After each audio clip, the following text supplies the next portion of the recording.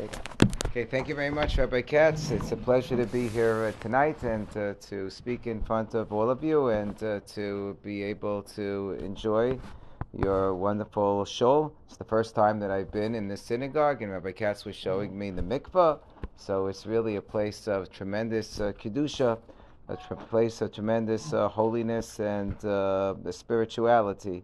And thank you for hosting me. So I wanted to speak about some of the Bezdin cases that we've been dealing with over the last period of time. And this is a special line of work for me since I started out as a lawyer and I also was a trained rabbi. But after working for several years as a lawyer, I felt that it was just not sufficiently rewarding from a spiritual perspective. And I was zoche. I merited around 26 years ago or so to be rescued from the world of the Wall Street law firm Universe, and to be recruited to volunteer originally at the Beit of America, and after volunteering while I was completing my degree in the Yadin Smicha program at Yeshiva University. I already had received a regular rabbinic ordination, but I wanted to receive the extra rabbinic ordination in Jewish jurisprudence known as Yadin. And during my time off to complete that degree, I was recruited to volunteer at the Beit Din. At the conclusion of that year, I was offered to stay on as the director of the Beit Din of America, which is the Beit Din that many of you are familiar with, that's associated with the Rabbinical Council of America and the Orthodox Union and Yeshiva University. And I went to my law firm partners at that point in time and told them about my wishes to work for Beit Din, and they said, well, who's Beit Din and what does she do exactly? So I explained that this is a Jewish rabbinic court that does arbitration and mediation to resolve Jewish law matters within the Jewish community, and to preside over all kinds of ritual matters like Jewish divorces and gerus, conversion matters. And they thought that it's all very interesting, and maybe I'm having some sort of a early midlife crisis, but eventually I would come to my senses, and they actually asked me if I would stay at the law firm part-time while I was working at the Beit Din, figuring that this way I would keep a foot in the organization and eventually come back.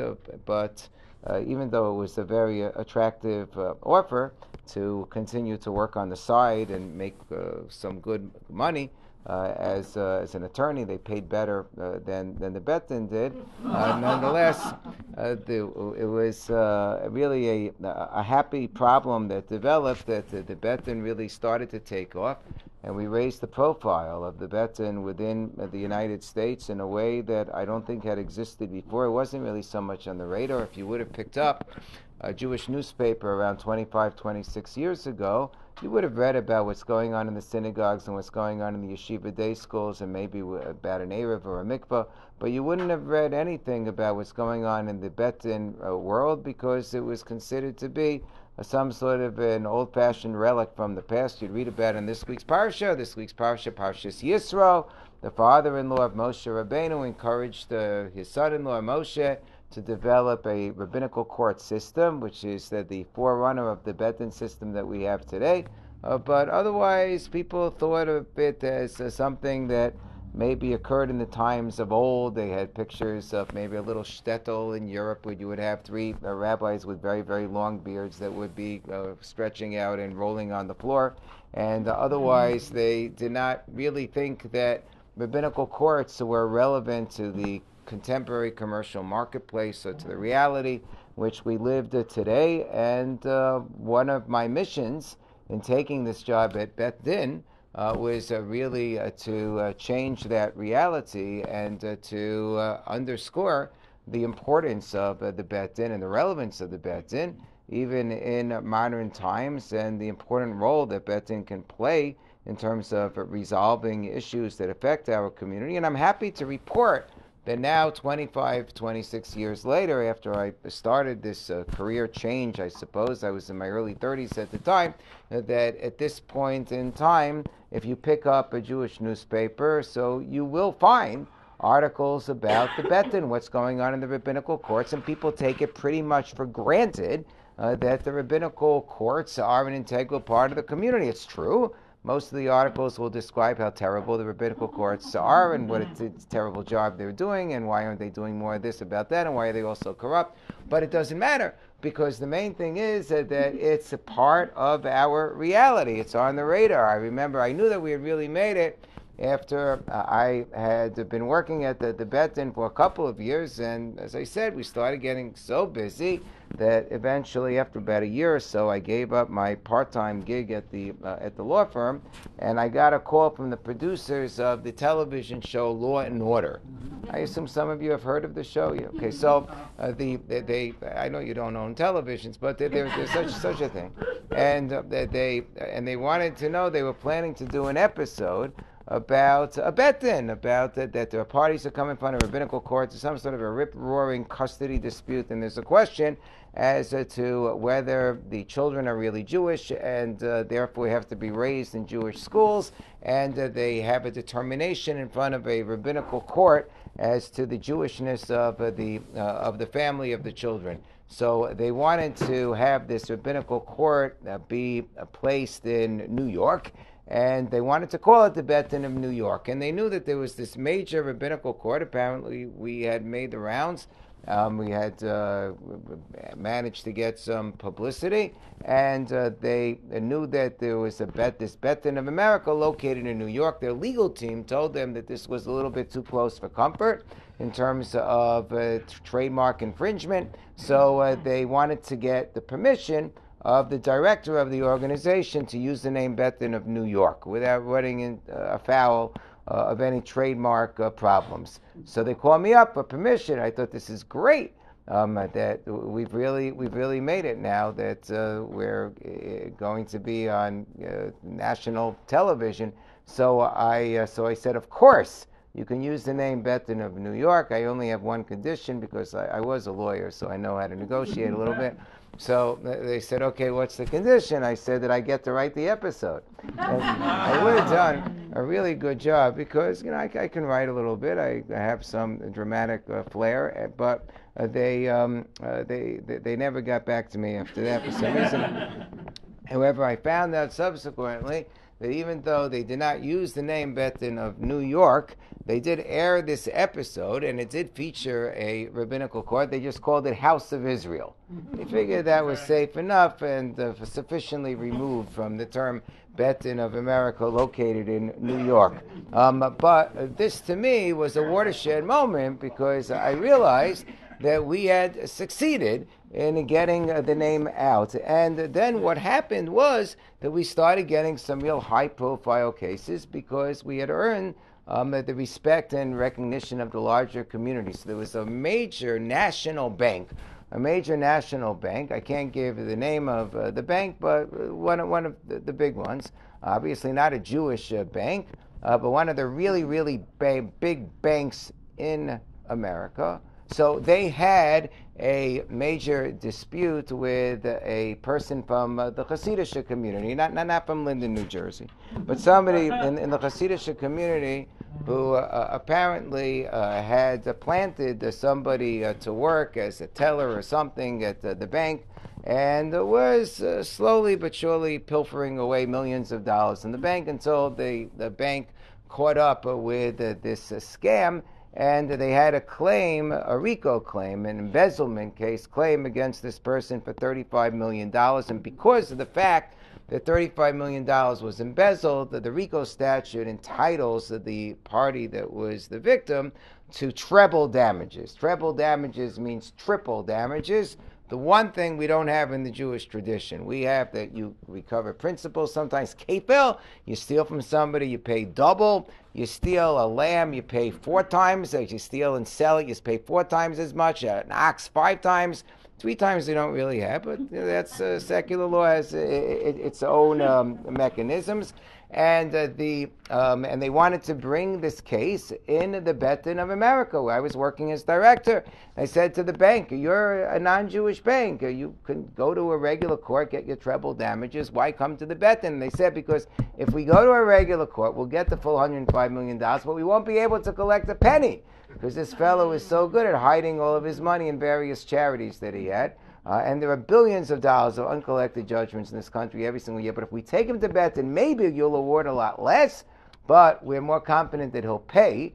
I mean, I hope they were right in their estimation, because he will want to be in good standing in the Jewish community. And therefore, since you command so much respect within the community, we decided that we would rather go to you. And to me, that was really a very encouraging statement, that I realized that even a national bank would bring a $100 million case in the Beit.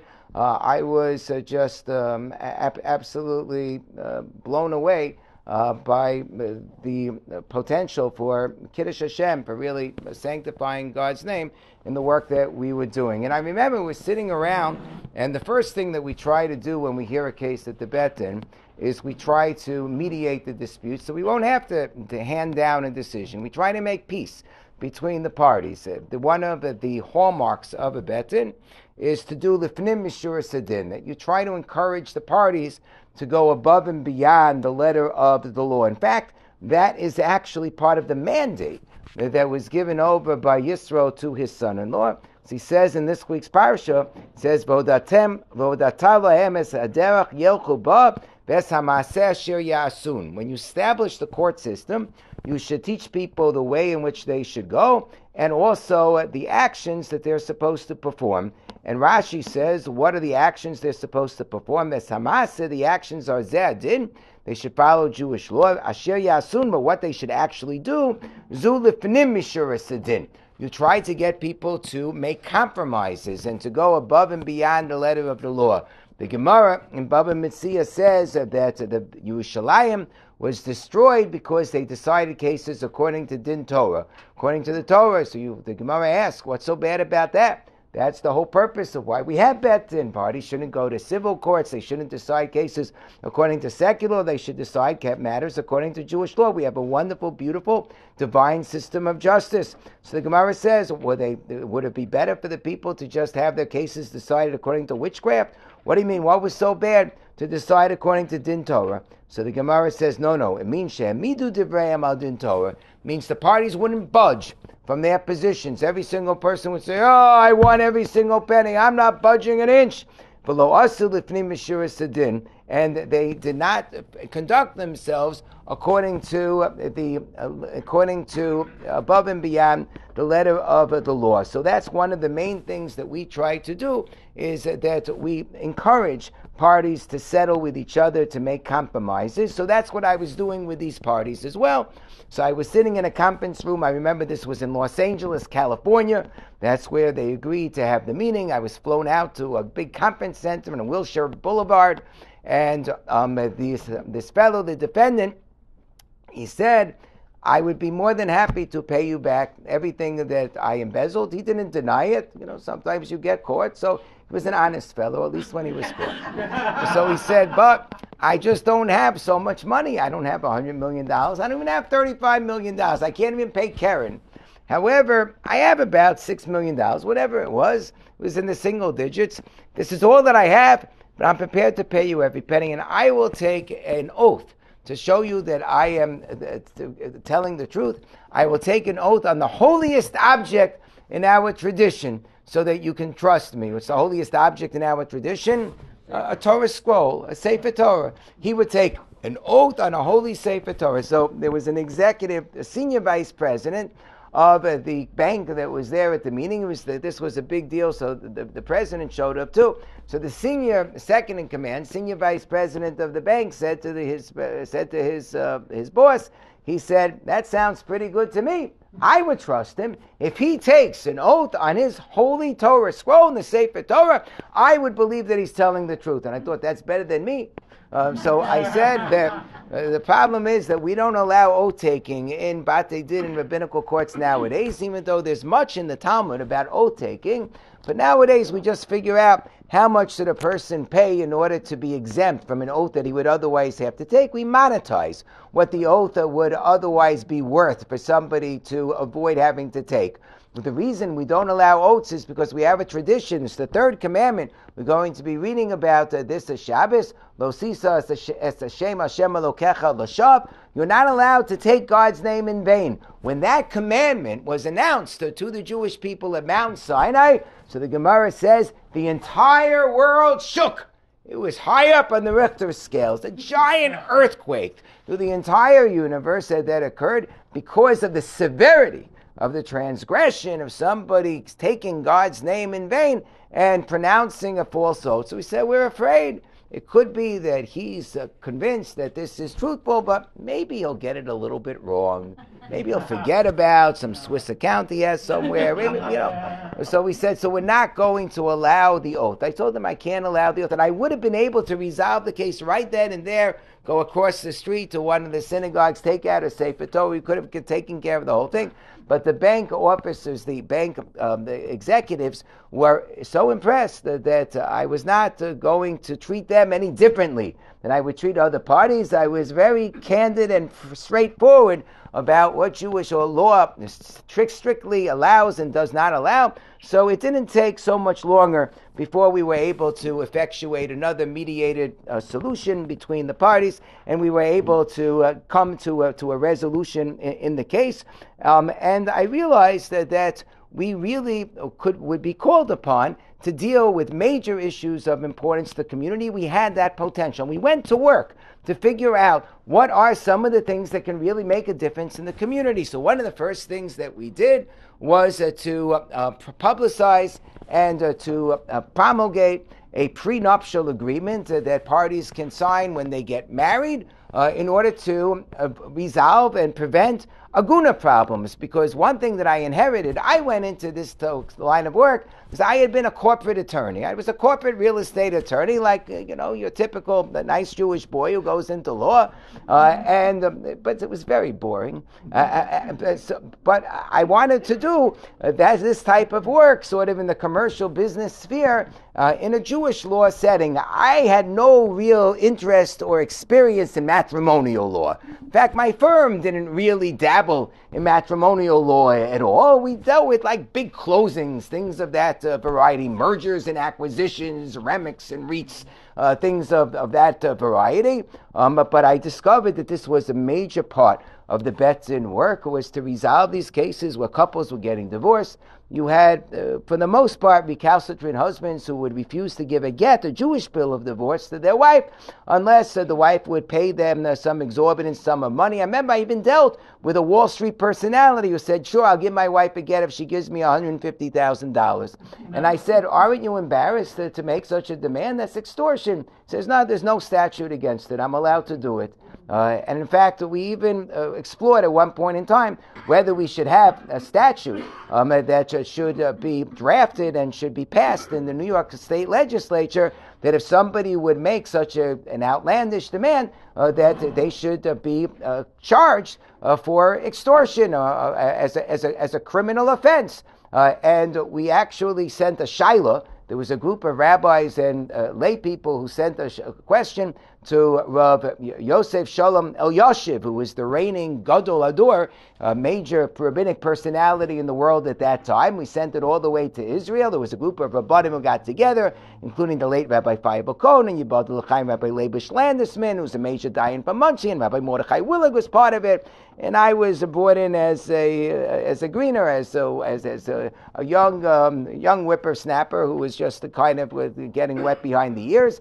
But one of the questions that we were trying to resolve at that point in time, some of the challenges that had been raised by Rav Elyashiv against the legislation called the Get Law that was passed in New York that Rav Elyashiv didn't like, because it said that if a husband refuses to give a get, so the court can ream him and charge him to pay money that he wouldn't otherwise have had to pay if the marital estate would be split 50-50, now it's going to be split 80-20, or the wife would get 100% and the husband would get nothing if he refused to give his wife a get. So Rabbi Yosef said that is penalizing him, and if you penalize a man in order to get him to give a get, that's considered to be a coerced get, and it's no good. So we were trying to make changes to the law, and one of our suggestions is, why don't we have this extortion statute? So it's very interesting. You won't like this, but it's very interesting. I'm just warning you ahead of time. That Rabbi Yosef came back and he said, no,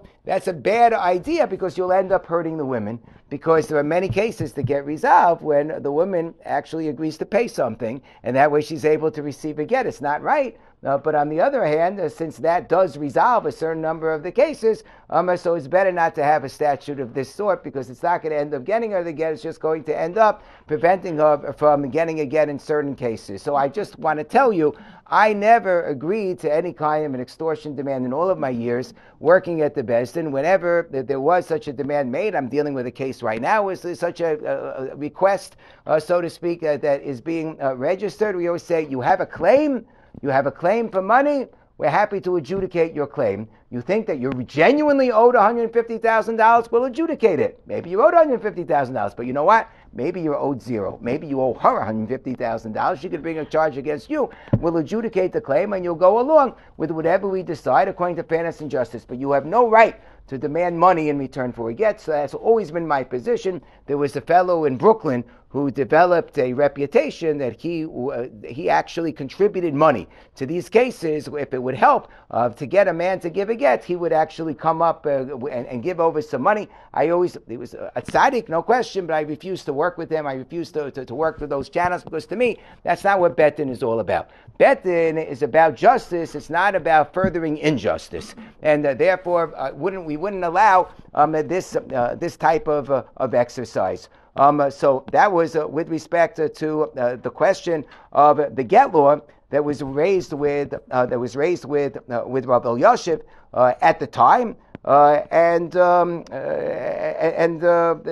there were a number of different questions that had to be dealt with in connection with the prenuptial agreement. So the prenuptial agreement, we worked very, very hard to have an agreement that would be completely acceptable halachically in terms of not being a penalty, but where the parties would agree to two things. Number one, they would agree that in the event that there would be a dispute between the parties, they would, regarding the giving of a get, things wouldn't work out in the marriage, which we know that not all marriages work out. We always pray that every marriage should work out, but it's not always that way. The Torah has a section that deals with the giving of a get, so we know that it is certainly something which is a possibility. It could happen. So we stipulated that the parties would agree that the Beit Din has the authority to decide whether a get should be given. And the beauty of that agreement is that even though normally the Beit Din cannot assert jurisdiction regarding religious matters, this is a country where there's a separation between religion and state.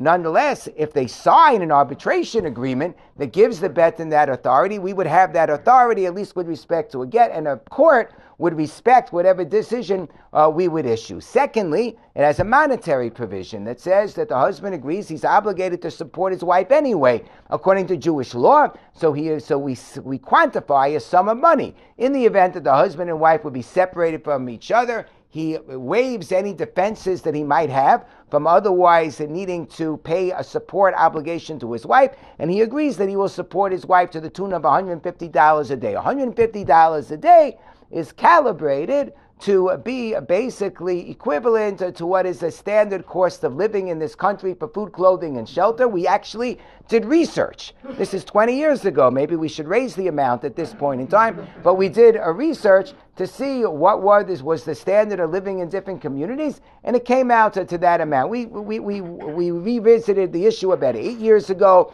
It wasn't that much more, so we didn't change it, but every few years, it's good for us to revisit and see what the amount is, and there's an adjustment that's allowed in the agreement itself for a cost of a living index changes. So this is not coercive, because it's simply a memorialization of an existing support obligation, which you're allowed to do according to Jewish law. So what we did was we worked with the major leading rabbinic authorities throughout the world, including at the time of Rabbi Yosef, Zechat Tzadik Levacha, and with Rav Zalman Nehemiah Goldberg, Zechat Tzadik Levacha, and we've gotten the endorsements of new and up-and-coming rabbinic figures from the modern age, including Yibadul L'Chaim Tovim Rav Asher Weiss Shlita has given his endorsement to this agreement so that we can make sure it has the requisite halakha credentials, and it's also something that works legally, and therefore it's something that we felt that one of the traditional roles of the veteran throughout all of the centuries, from the time it was established by Yisro,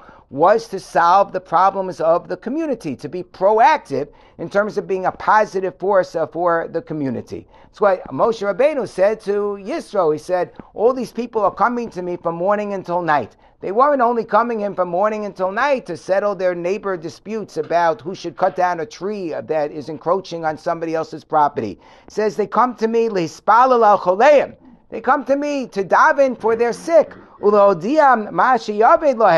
to help them with everything that's missing in their lives. Now, the job of the Betin is to help the community with respect to everything that could be potentially problematic in their lives and to provide solutions. So we felt certainly in terms of making aguna resolutions, this is something you find in the Gemara. To do what you can to see to it that the daughters of Israel not be agunot. And you should know that we have resolved hundreds and hundreds of cases, and maybe over 1,000 cases, because as of 15 years ago, I had counted over 100 cases. And that's 15 years ago, and there's been another 15 years that I haven't been counting anymore because I haven't been working in the Beit of America office.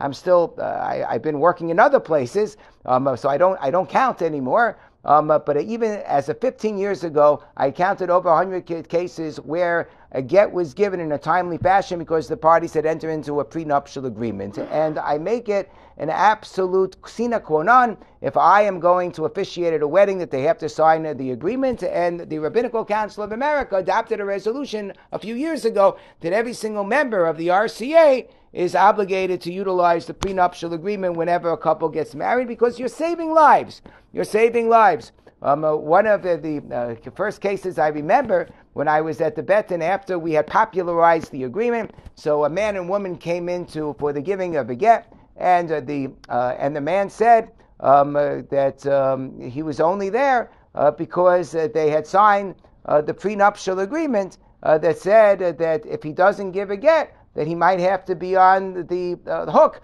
to pay this $150 a day. And one of the first questions in the get procedure is, are you giving the get of your own free will? So he said, does that count? Of my own free will? I don't want to give the get. He became a Baal Tshuva, not a real sincere Baal Tshuva, but the girl was in Stern College. He wanted to marry her. He wasn't so observant. He said, okay, I'll be observant. After a year or so of the marriage, it fell apart. And he said, I don't need to be observant anymore. He only became observant for her to whatever degree he was observant. And he said now he wanted to marry some non-Jewish young lady who did not care at all whether he would give a get to his Jewish wife. And he said, I have no interest in doing anything that would make her happy because I hate her guts. So therefore I wouldn't give her the get. But my lawyer told me because I signed this agreement, I might be on the hook, so I should give the get. So is that of my own free will? So I said, well, yes, because you have a free will decision to make. You can either decide that you want to remain married according to Jewish law and support her to the tune of $150 a day. That's a free will decision. Or you can make a free will decision that you'd rather be relieved of that obligation and give her a get. So which free will decision you want to make? I say, you put it that way, okay? My free will decision is I want to give the get. So I said, good. But this is what the prenuptial agreement accomplishes, and this is why it has been such an important and essential boon to the Jewish community. Now, we deal with other special types of gittin situations, including one that just came up right now. When the war broke, October 7th, war in Eretz Yisrael. God willing, it should be over soon in a good way, that we should emerge victorious and the hostages should all be released safely back home. So when the war broke out, So some of the reservists from the Israeli army were living here in the United States. They were called up to go to Israel and to join the battle. And some of them contacted their local rabbinical courts in different places in the country. Where in Chicago, there's a rabbinical court in Florida. So somebody contacted the rabbinical court in Florida. The rabbinical court in Florida contacted me as a representative of one of the more major rabbinical courts in the country. I worked for the Chicago Rabbinical Council and also for the Beit of America, and wanted to know, do you have any of those wartime get authorizations? Ooh, what's a wartime get authorization? You get called up to the army, suddenly you wanted to divorce your wife? That doesn't sound so nice. No, it works like this. So from time immemorial, even from the days of David HaMelech, they had a practice, and this is recorded in the Gemara. They had a practice that everybody would go out to every single husband would write a get to their wife. Why would they write a get to their wife? Because in the event that, let's say, they would be missing in action in a battle, so the wife might end up being in an aguna situation, because she wouldn't know whether her husband was dead or alive. There would be no way to certify that the husband was definitely dead, and then she would basically be a widow who just would be stuck, since she didn't know if the husband was dead or alive, even though he probably would be dead, but who knows for sure, and therefore she couldn't go on with her life. So this way, you have a get, and when he would come back from the battlefield, he would just remarry her. Now, the problem with that is doing a get in that particular way, and I'm saying this in shorthand because there was one opinion that was a conditional get, but according to Rabbeinu Tam, it was an absolute get. But the problem with that would be, let's say the husband would be a Kohen. The husband would be a Kohen, he wouldn't be able to remarry the wife if he'd come back for more. There was a second problem. The second problem was, let's say one of the parties would change their mind, that after the get would be given, the husband would come back more. The wife would say, I don't want to marry you again. Or the husband would say, I found somebody overseas and I don't want to marry you again. So it wouldn't necessarily be so pleasant. And thirdly, there could be certain morale issues. If a get would be given, the person didn't have the security of knowing that they had a wife at home, and a wife who was praying and thinking of him and so forth. So therefore, there was a new version of this wartime get that was devised around 150 years ago. It's written about by Rabbi Malkiel Tannenbaum, the author of the Divrei Malkiel. Other authors wrote about this as well, which is that there wouldn't be a get actually given. Yeah, the get wouldn't be given, but there would be a get that would be authorized, meaning that the husband would sign a document, and he would also verbally declare the contents of the document in front of a rabbinical court, and he would say, in the event that I don't return from the battlefield within 18 months or so, then I am hereby right now authorizing the following scribe to write a get on my behalf, the following witnesses to sign the get, and the following agent to deliver a get on my behalf, but it's not going to be written unless I don't return for 18 months. This way, if he does return, so then the get was never written. They were never divorced altogether. It would only be written when it would really need to be written, and either he would be dead, in which case she'd be a widow, or he'd be alive, in which case she would be a divorcee once the get would be written, and then she would be allowed to remarry at that point in time. And I did several of these authorizations during the Iraqi war, when I was at the Beit of America a number of years ago, for people who were called up to be chaplains in the army, some who were called up to be soldiers in the army. Thank God we never needed to act upon any of these forms. But now there were people who wanted to sign these forms here as well. It's not done, interestingly enough, it's not done as a matter of course within the IDF. And the reason for that is because they are still worried about the morale issue. If they're going to have all of the married soldiers sign this form, so they're worried that some of them might feel a little bit jittery about the possibility of divorce when they're going out to war, so they don't make it standard policy. It's a little bit of controversy amongst the rabbis in Israel, whether that's a good thing or a bad thing. Rabbi Eliezer Yehuda Waldenberg, I think, still felt that it was a proper thing to do. So some soldiers will do it with their own personal rabbis. Rabbi Yosha Weiss told the story of several soldiers who came to him to do it, and he said he didn't want to do it. He himself didn't want to go against whatever is sort of the standard policy amongst the IDF in Israel, but he said instead he would give all of those men a bracha. He'd give them a blessing that they would all be guaranteed that they would come home safely, and therefore wouldn't be needed altogether. And then he would turn afterwards to Ribono Shalom, he'd turn to God and say, listen, I gave them a bracha, so please, you kind of have to deliver here. So apparently the Steipler Gaon did the same thing from what I read. But we don't have that policy decision here in America. In America, these soldiers didn't have the luxury of going to Rav Asher Weiss, so they were turning to the Betin. This particular soldier in Florida and some others turned to their local Betin to provide such a form. So the question was like this, that one of the things that happens, and we see this happening with the current war. I have a couple of nephews in the army. I'm sure there are many here who have relatives who are in the army as well. What happens is they go out to war, but they allow furloughs, that they will allow them a weekend off to be with their wives, to be with their family and so forth. So what happens when after the authorization has been made, they then live together with the wife afterwards? Does that cancel the get authorization? Normally, a husband writes an authorization, divorces his wife, and then he lives with his wife afterwards. That's viewed as a cancellation, as a nullification of the original authorization. So is the same true over here? So Rabbi Yitzchak Isaac Halevi Herzog, who is the first Ashkenazic chief rabbi in the modern state of Israel, so he wrote a tshuva. He said, no, that normally would be true, but it's not true in this particular case. Why is it not true in this particular case? Because normally, when the husband and wife would live together after the get authorization, it would constitute a nullification, because it is a contradiction from the initial intent. The initial intent is husband hates his wife, wants to divorce her. And then they live together, so now he likes her again. So therefore that's a contradiction, it's a nullification. But here, when the get authorization is being written, it's being written out of love. So therefore when they live together afterwards, it's not a contradiction, and it does not constitute a nullification. And you're right, in the authorization form, even if there will be a furlough, we'll be together for a few days, that will not constitute a nullification, and my wife shall be believed like 100 witnesses to say that I did not nullify the authorization of the get, and that's the way that it works, and we rely upon that formulation.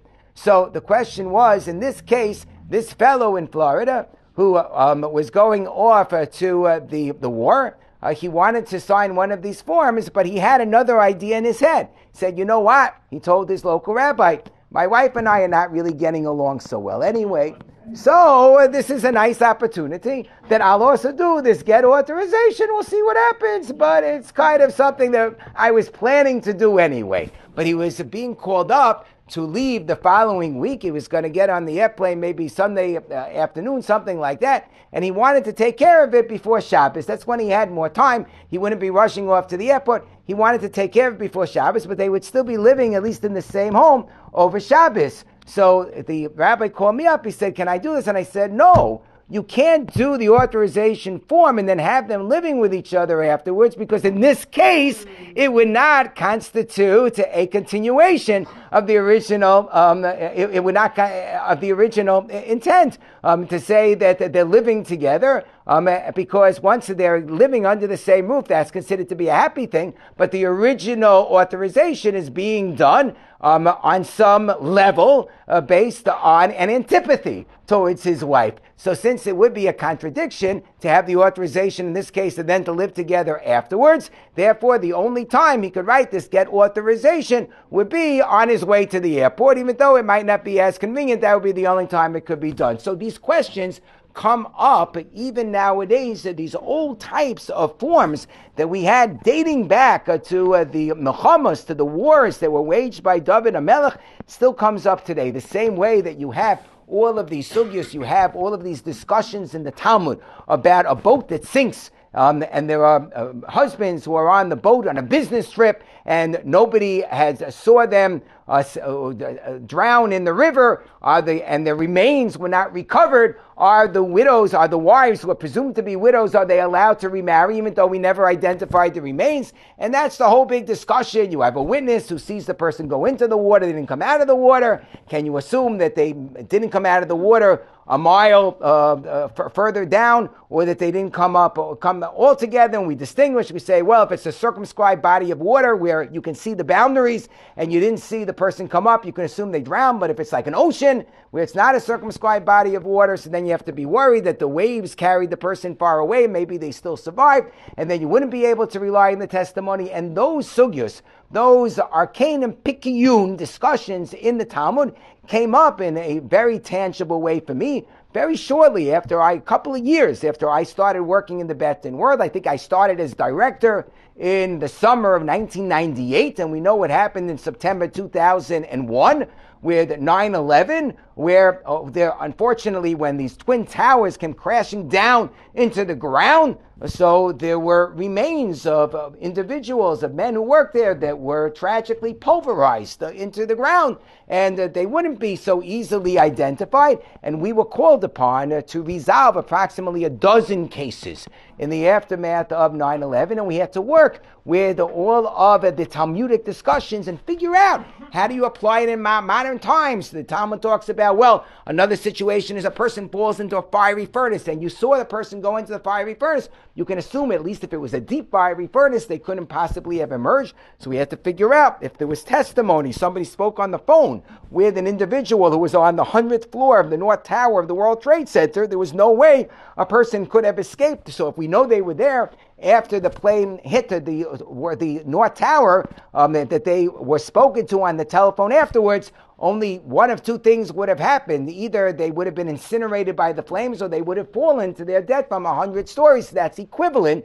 to falling into the fiery furnace, but you know it's a sure thing the person would have died. And we were dealing with these horribly tragic types of questions as well. But the families were very appreciative of it, because of the fact that we were able to give them a Jewish law direction to deal with this terrible tragedy and enable them to move on with their lives in the midst of incredibly challenging circumstances. And one of the other things that emerged from the 9/11 tragedy, but we also deal with in other circumstances, including with respect to the COVID pandemic, was that sometimes you have, as a result of tragedies or epidemics, things of this sort, people who might die at a particular very young age and leave no children. And if you have a man who dies, he's married and he leaves no children and he has at least one brother, so then even if we know that he died and the wife is a widow, she's still not allowed to get remarried unless she performs, anybody know?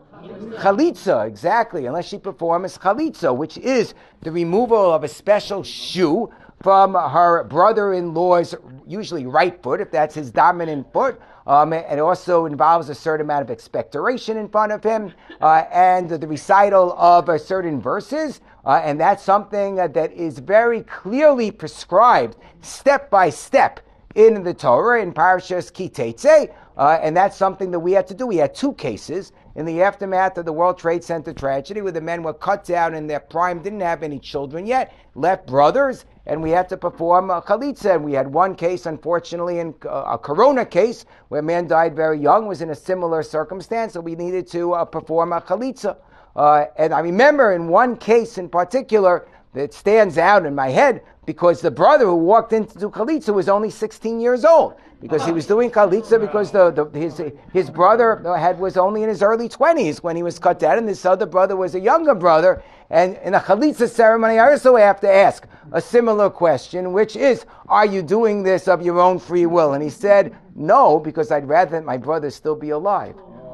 And it was just this tragic moment. I didn't know what to say. I said, well, given the reality of the circumstances, is this something that you're willing to do?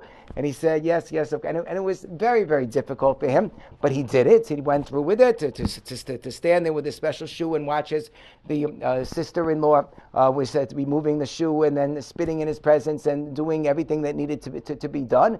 But he took care of it. And then there was a postscript. The postscript was that approximately 9 years later, I was living at that point in the Bronx. I was living in Riverdale, New York. I moved to Chicago about 10 and a half years ago. So at that point, I was invited by some family in the community. They were marrying off their daughter. I knew the family, I knew the couple. They were marrying off their daughter. I was invited to a Sheva Brachos. They needed a minyan and a Dvar Torah. So I was invited to the Sheva Brachos, and I'm sitting there. And at that time, I was serving as the dean of yeshiva at Rabbeinu Yitzchak Elchanan at YU. And the boy walks in. He's probably about in his early 20s or so. And the boy walks in and he looks at me and he says, "Oh, I know you." And I say to the boy, "I'm sorry, what shiur are you in?" I figured he's a YU student and I don't know them all by name. I felt bad. He said, "No, I'm not a YU student." So, okay, it was a little bit of a relief. But he said, but I know you from a different context. How do you know me? He said, I know you because 9 years ago I was in your office at the rabbinical court, and you remember that chalitza? I'm the boy, that teenage boy who performed the chalitza. So I got up and I thought, wow, talk about hashkacha, talk about divine providence, that I should be invited to this Sheva Bachos. I got up and I spoke about what a stellar personality this fellow was, and I said, but I can't tell you how I know that. I left it at that. I preserved confidentiality, but it was God telling me that there's a point to what we're doing. There's a point to what we're doing at the Beit. And this is in a variety of different areas. Rabbi Katz mentioned we have very interesting contemporary modern-day gerus issues, especially now with the different assisted reproductive technologies. When we deal with conversion cases, you deal with surrogate motherhood now. There's a big question, do you have to perform conversion on a child born through surrogate motherhood if the genetic mother who donated the egg was not Jewish, or let's say the genetic mother is the mother who's going to be raising the child, but she couldn't carry the child to term, so she hired a surrogate carrier. So is the gestational mother considered to be the halachic mother for purposes of conversion? And the rabbis say it's really not clear. There are sources that indicate in one direction, there are sources that indicate the other direction. So therefore, if either one of those two mothers, of those two individuals, is not Jewish, so then we perform the conversion.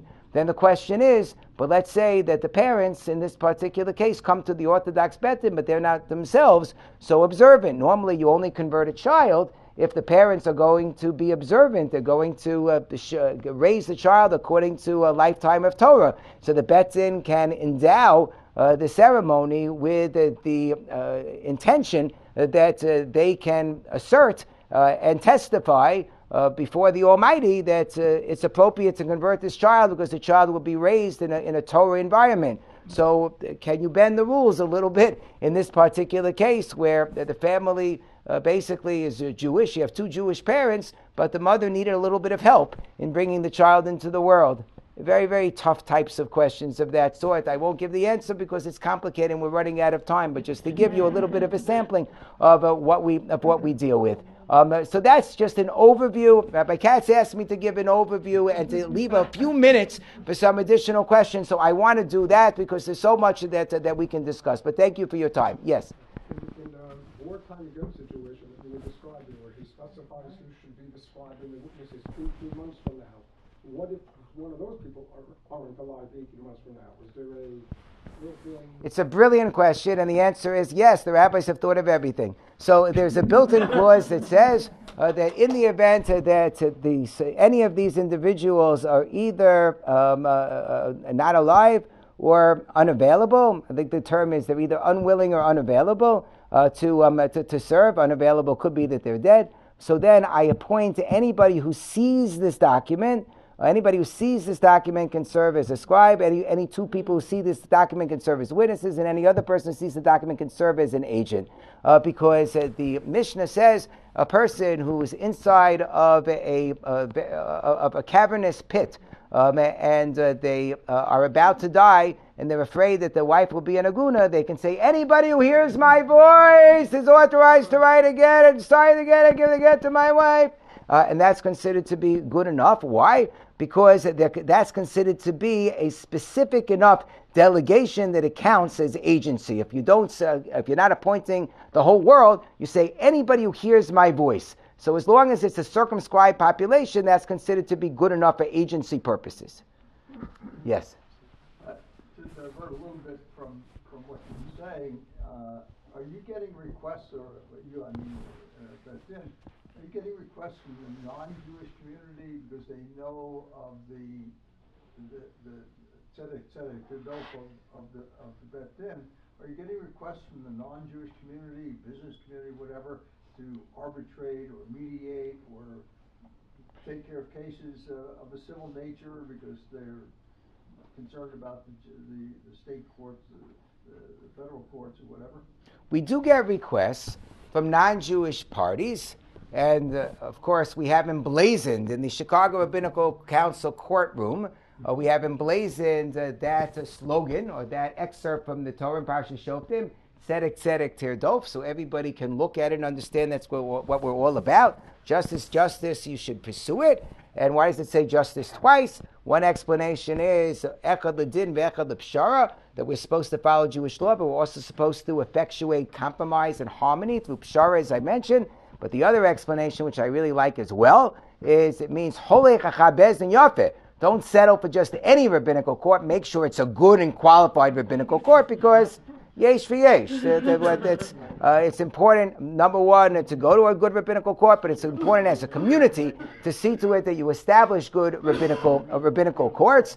But when we do have non-Jewish parties who come to us, it's in my experience, it's always been a case where the other party is Jewish.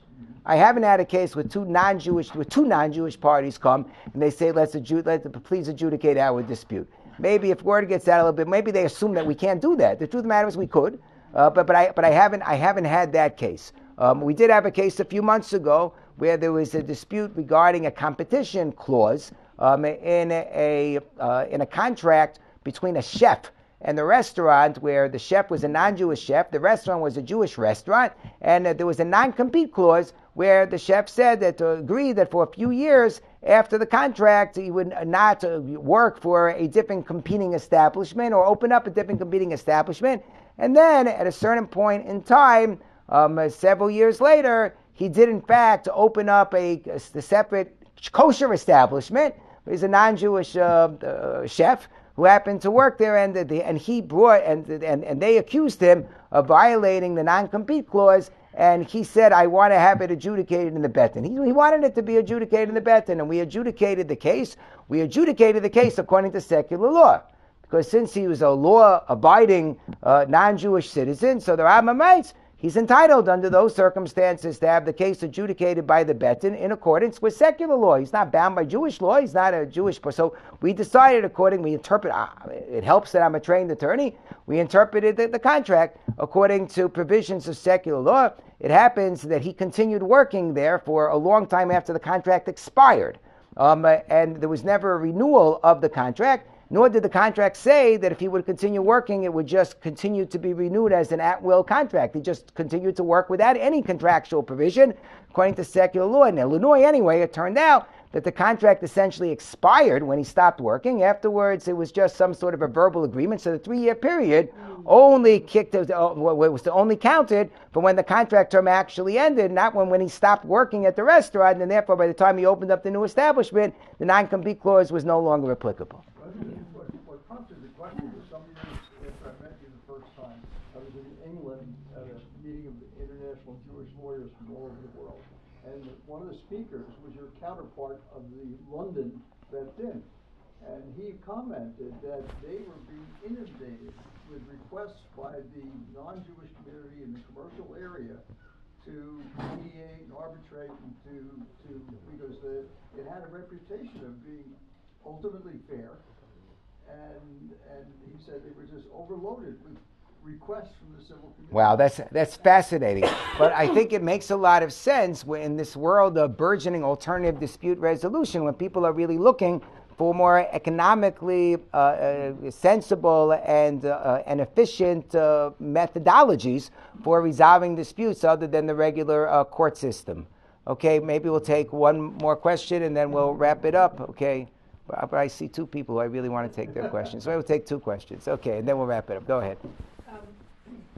When you're trying to decide between two different very reasonable schools of thought in order to decide a case, and you're really stuck, do you have like a set of questions that you'll kind of ask yourself to try and move forward, or at that point you just elevate it to someone else?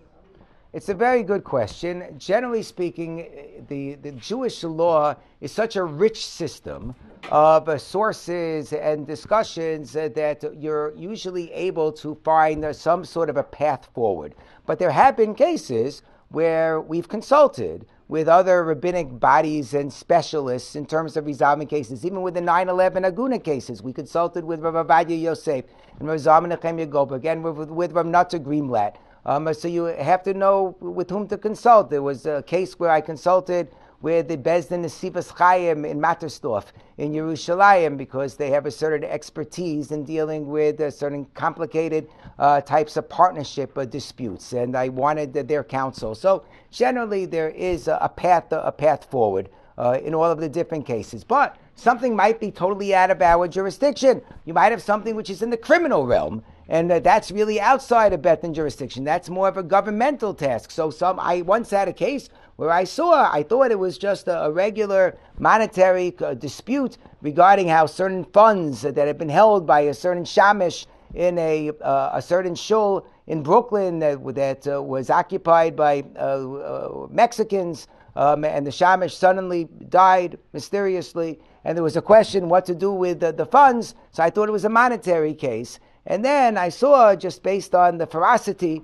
of the way in which I was being approached by all of the worshippers or members of this quote-unquote synagogue or shtibel, in terms of their money and some of the things I was hearing about how he didn't just die, but it seemed like he was actually killed, that I was dealing with what I called the Mexican mafia murder mystery matter, and this was no longer a regular civil monetary case. I realized I'm dealing with a murder case, and it was beyond my purview, and I said to the parties, I'm sorry, I can't deal with it anymore. This really needs to go to the criminal authorities. So sometimes you need to know when something is outside of your purview. Last question. Yes?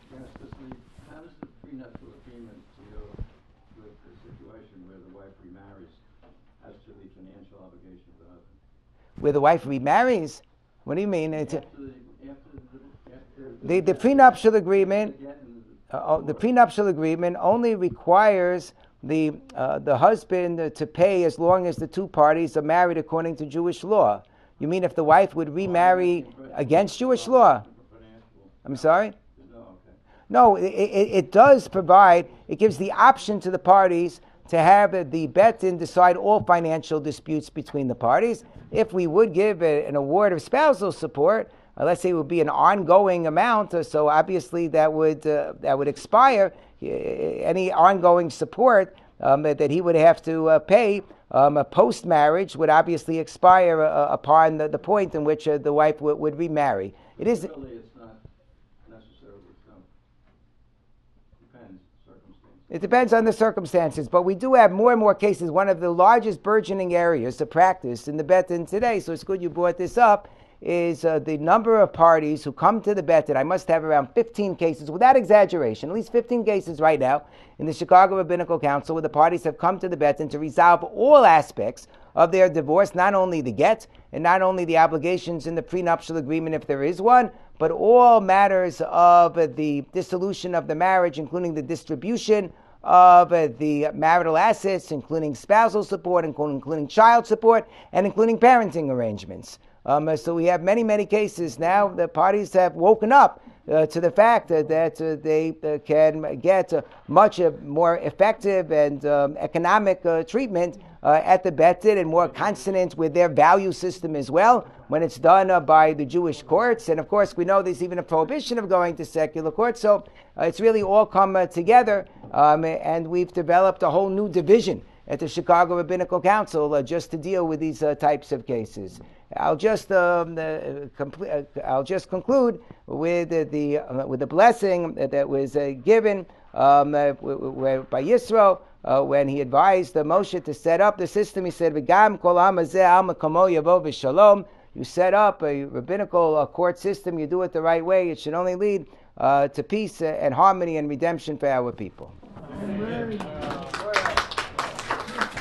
I apologize. Normally we daven Mar in the other sanctuaries. People can stay around. I don't have my keys on me, so I can't access the lights. That's correct. Do you have keys for that? No matter what, that's right. That's You do? right. What? My name is Abraham. Okay, Mar will be in there in 3 minutes. Oh, very nice. We have keys. Frail family. Great. Yeah, I think. Are you related to the Abramsons in Chicago? Yeah, my niece is married to his son. Okay, guys, thank you very much. I just saw them last month at the Bas Mitzvah. Wonderful. Yeah, he's the administrator of the Beit Din. My best. Will do. Thank you very much. I'm Leon Metzger's nephew, Mordecai Gilbert. Okay, fine.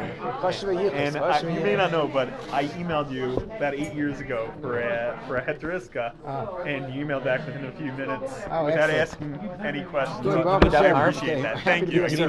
Yes. Okay, 3 minutes. My great-grandfather was the chief rabbi in Stockholm during the war. Rabbi Yisrael Zuber, and he had to tell women if they were Adinot or not. Oh. That was intense. And I asked my grandmother if he was ever wrong. Okay, She said I he want to was tell one you time. and Rabbi The Reiss man a came little back, story her about. husband came back. Here, stay here. So she wasn't allowed to be with that husband as she had gotten remarried or the new one. That's what happens. But he followed the normal principles. He really, and like, he he whatever did his ruling best, but- was the appropriate ruling under the circumstances. I think I may have read a sefer that he wrote. Did he write about smicha when a smicha is conferred to somebody who's not deserving? That might have been his brother, Nasa Nata. Oh yes, that's who it was. Nasa Nata. Yeah. Yeah. I don't remember the name of the Also sefer. relative. That's Great, exactly great who it was. uncle. Yes. Okay, fine. I remember. Thank you very much, Rabbi. How do you manage such a busy schedule? You must have help. I do have help in the Bet in Chicago. We have a tell my wonderful. mother